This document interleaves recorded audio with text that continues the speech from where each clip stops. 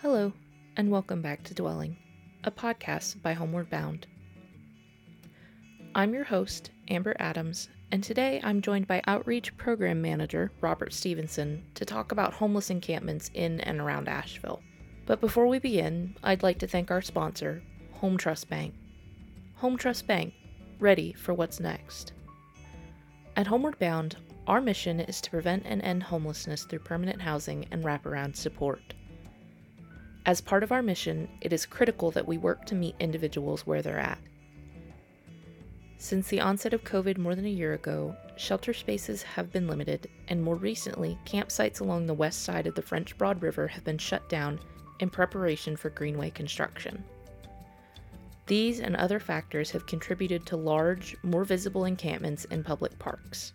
Combined with the particular stresses of COVID on our homeless neighbors, these encampments have created safety issues for both campers and community members.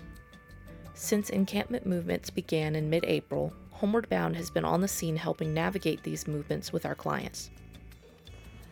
Our role was mostly communicating to people what the city policy was after it had changed. So just letting people know that now, where they were formerly allowed to camp in certain areas, they were not going to be. They were going to be put in hotel rooms, and we assisted with transportation with that.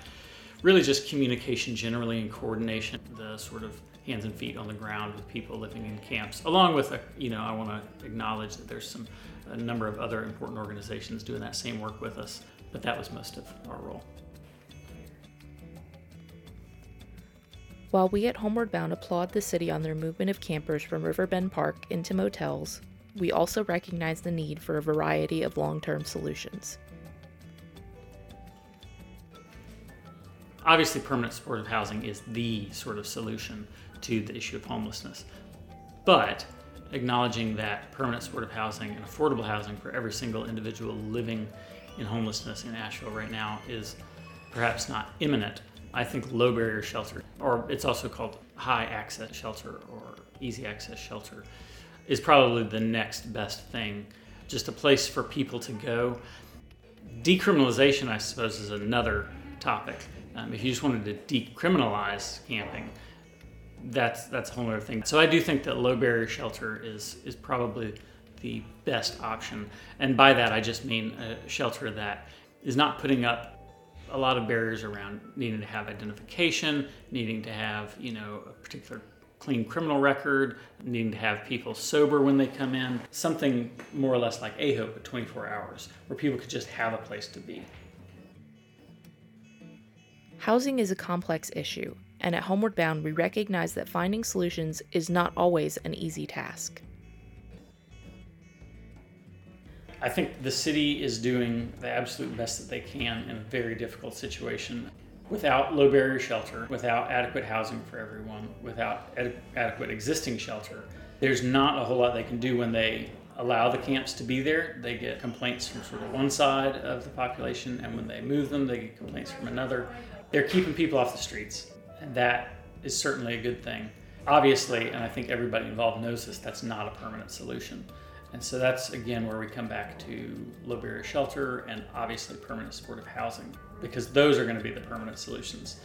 The hotels are expensive, and they're also just not ideal. They're not ideal for the residents there, and they're not ideal for the hotels themselves, which are there for an entirely different purpose. So while I certainly applaud the city for taking the steps, I think we would all agree that we need something more. While there are a number of concerns surrounding shelter and housing solutions, there are even more complexities when it comes to the individual needs of those who we are trying to provide housing for. Congregate shelter obviously is crowded. That's something that I hear a lot from people, is the crowding. People that may be living with trauma histories, that may be living with mental illness. It's just difficult living with other people. And so I think that's just the main one, There's some incredible shelters existing in Asheville that are doing incredible work. But, just sort of they're set around a model that is looking for a higher or a lower needs population, a more high functioning population. So I think there's a lot of rules. You can't have your dog, so a lot of people have pets or animals with them. You can't have those in shelter. A lot of couples want to be together, and in shelter, men and women have to be separated. there's a lack of sort of like autonomy or freedom, and then people have criminal charges that they keep them from getting into shelter, or they don't have an ID and they're waiting for their ID. People have had bad experiences in shelter in the past. They've gotten in a fight with somebody in shelter. They have, sort of traumatic memories about it. People have been kicked out of shelter or barred from shelter or think that they're barred from shelter, don't know that they can come back. Despite the many intricacies surrounding this issue, Homeward Bound is committed to continuing to provide support and services for folks experiencing homelessness. AHOPE, I would say, is first and foremost, and that's our day center operating 5 days a week at 19 North Ann Street, and that's just a place where people can come and be from 8 to 3. They can get showers, they can get storage, they can get their mail there, they can just hang out, and also talk to folks about housing and about other resources in the community. Outreach is still around. Outreach is continuing to try to provide support. Ultimately, until there's shelter or more adequate housing, though, outreach is, we can outreach people, but we don't have anywhere really to refer them. And so outreach is primarily focused on one, sort of reducing conflict between the community and encampments, and then two, trying to make sure that people that are camping outside know about the resources that exist and facilitating connection to them. Robert also encourages folks who are concerned about this matter to get involved. I think advocacy, certainly with the city around low barrier shelter, is a big one. Advocacy with the city around funding permanent affordable housing. I think also coming and spending time, getting involved with the AHOPE Day Center, with the Beloved Community, with the Asheville Survival Project, organizations that are on the streets talking to people. I think that's a huge part of it, is just starting conversations to where we're actually speaking together.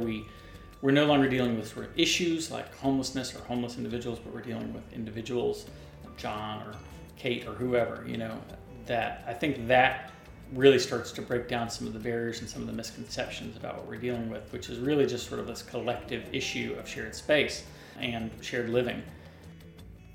While homeless encampments may seem like a new trend, Robert says that the only thing that's new is the level of visibility. The sort of status quo has been that there are encampments all over town. They're usually in wooded areas, behind a big box store, along interstate exits, and these camps are sporadically active. As soon as somebody finds out about them, the city's notified. Folks go out, police usually, they give a 7-day notice if it's city property. If it's private property, it depends on the property owner, how long the notice is. And the people move. They move to another camp. And so the first thing is the camps are hidden to begin with. The second thing is those camps that are found are usually asked to move pretty quickly. But folks don't have anywhere else to go, and so they just go to a different camp. And there's sort of this revolving door or musical chairs situation of campsites. I think that definitely contributes to the lack of visibility, that people are not only intentionally trying to hide, but also they're constantly moving a lot of times. So that's certainly part of it.